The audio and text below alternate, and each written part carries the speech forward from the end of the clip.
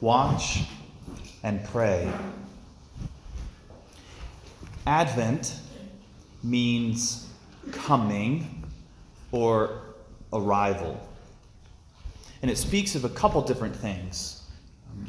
Of Jesus coming in human form 2,000 years ago.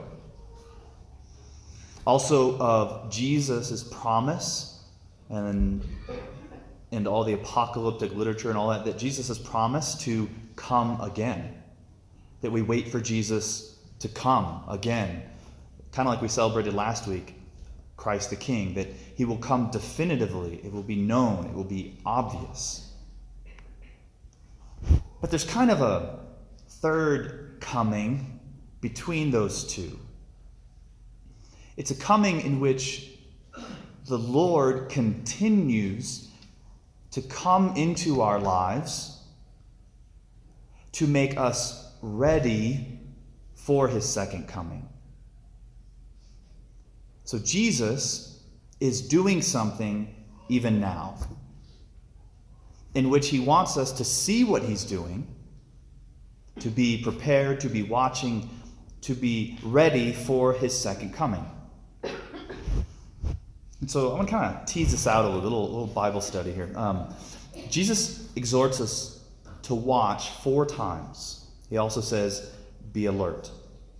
But let me, as I read this, see if this tickles your ears a little bit.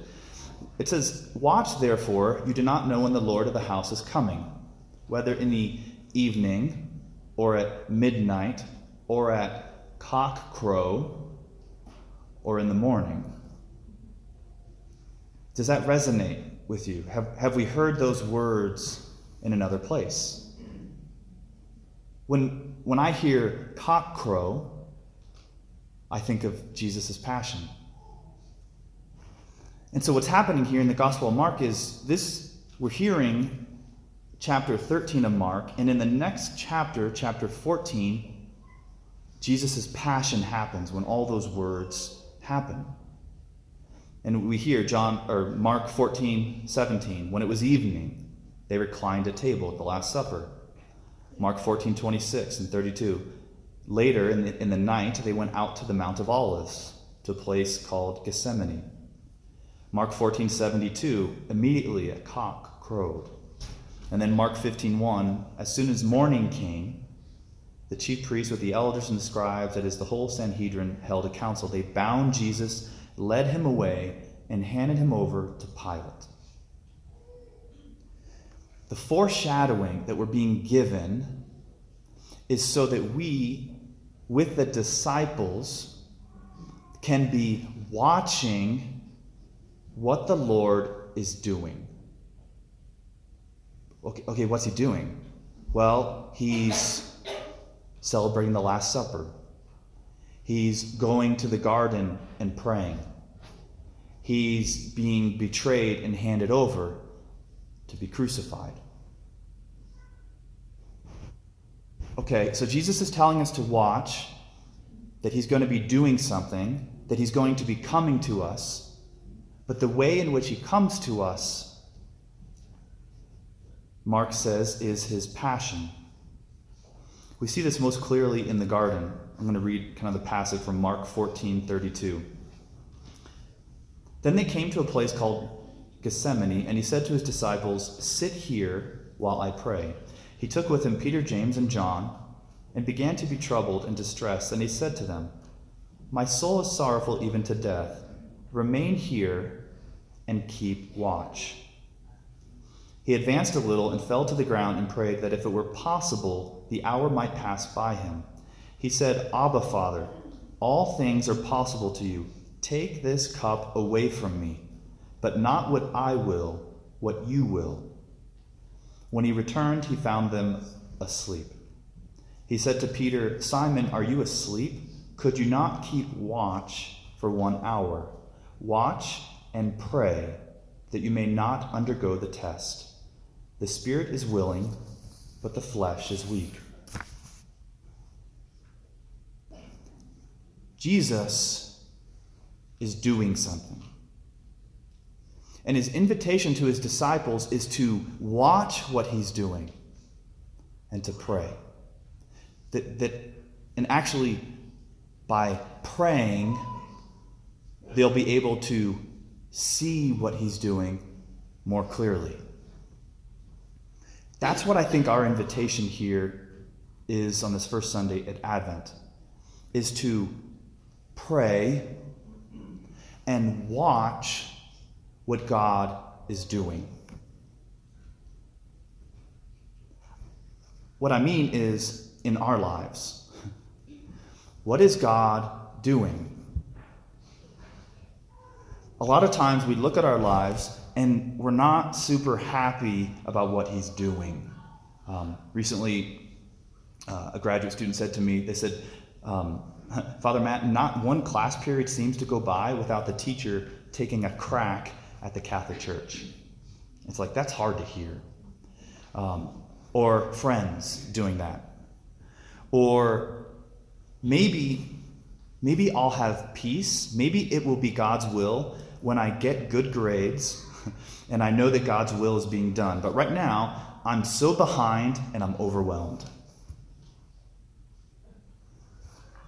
Somehow, me being behind and overwhelmed and stressed is at the same time what God is doing. God is doing something now. And if I'm not attentive to it, I'm going to miss it because it feels uncomfortable. It feels like something that I don't want. When I look at the world, when I look at things happening, I see all sorts of things that I don't want. How can that be God's will? You know, I fell into sin. How can that be God's will? Somehow, God is active, doing something. And he invites me to pray and to look to him, to be able to see what he's doing. Like the Psalm 80 says, let us see your face. God, help me to see you. Help me to see what you're doing, and we shall be saved. That everything God is doing is part of his plan of salvation. But sometimes I'm not attentive to what he's doing. St. Augustine says it this way: God, you were within, but I was without. You were doing something, but I was distracted, focused on other things. I couldn't see what you were doing. What does this mean? Let me give you a story, an example. It speaks to me. I was talking to a woman this week, and she was telling me about her Thanksgiving. And maybe her Thanksgiving would be a little bit like our own. And so she had her son was there with his wife and their 2 kids. And there was a 4-year-old and a 2-year-old. And so Grandpa says to the 4-year-old, he asks him a question or whatever. And the 4-year-old has been in this mood where instead of answering, he just and totally ignores Grandpa, like looks the other way. And Grandpa says, oh, is that what's going on? We're not talking to each other today? And Mom hears this and says, he's 4 years old, leave him alone. And Grandpa says, well, somebody has to do something about this. So then the daughter is like, what? And she's so angry, she stands up and she marches out of the dining room. Maybe your Thanksgiving was like that, right? You know, like, and you're sitting there like, clearly God has left the building, is what it feels like, right? Like, well, a few minutes later, she comes back, and she walks in, and she says, I'm sorry I left, but I didn't want to say something I regretted. And the mother who's telling me this story, she said, what came out of my lips was, Sarah, we love you.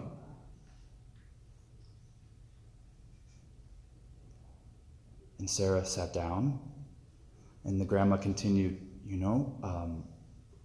we feel disrespected in our own house, and rather than it being addressed, you said that to us, kind of further disrespecting us and reinforcing to him that it's okay to disrespect us, and that's all we want is respect.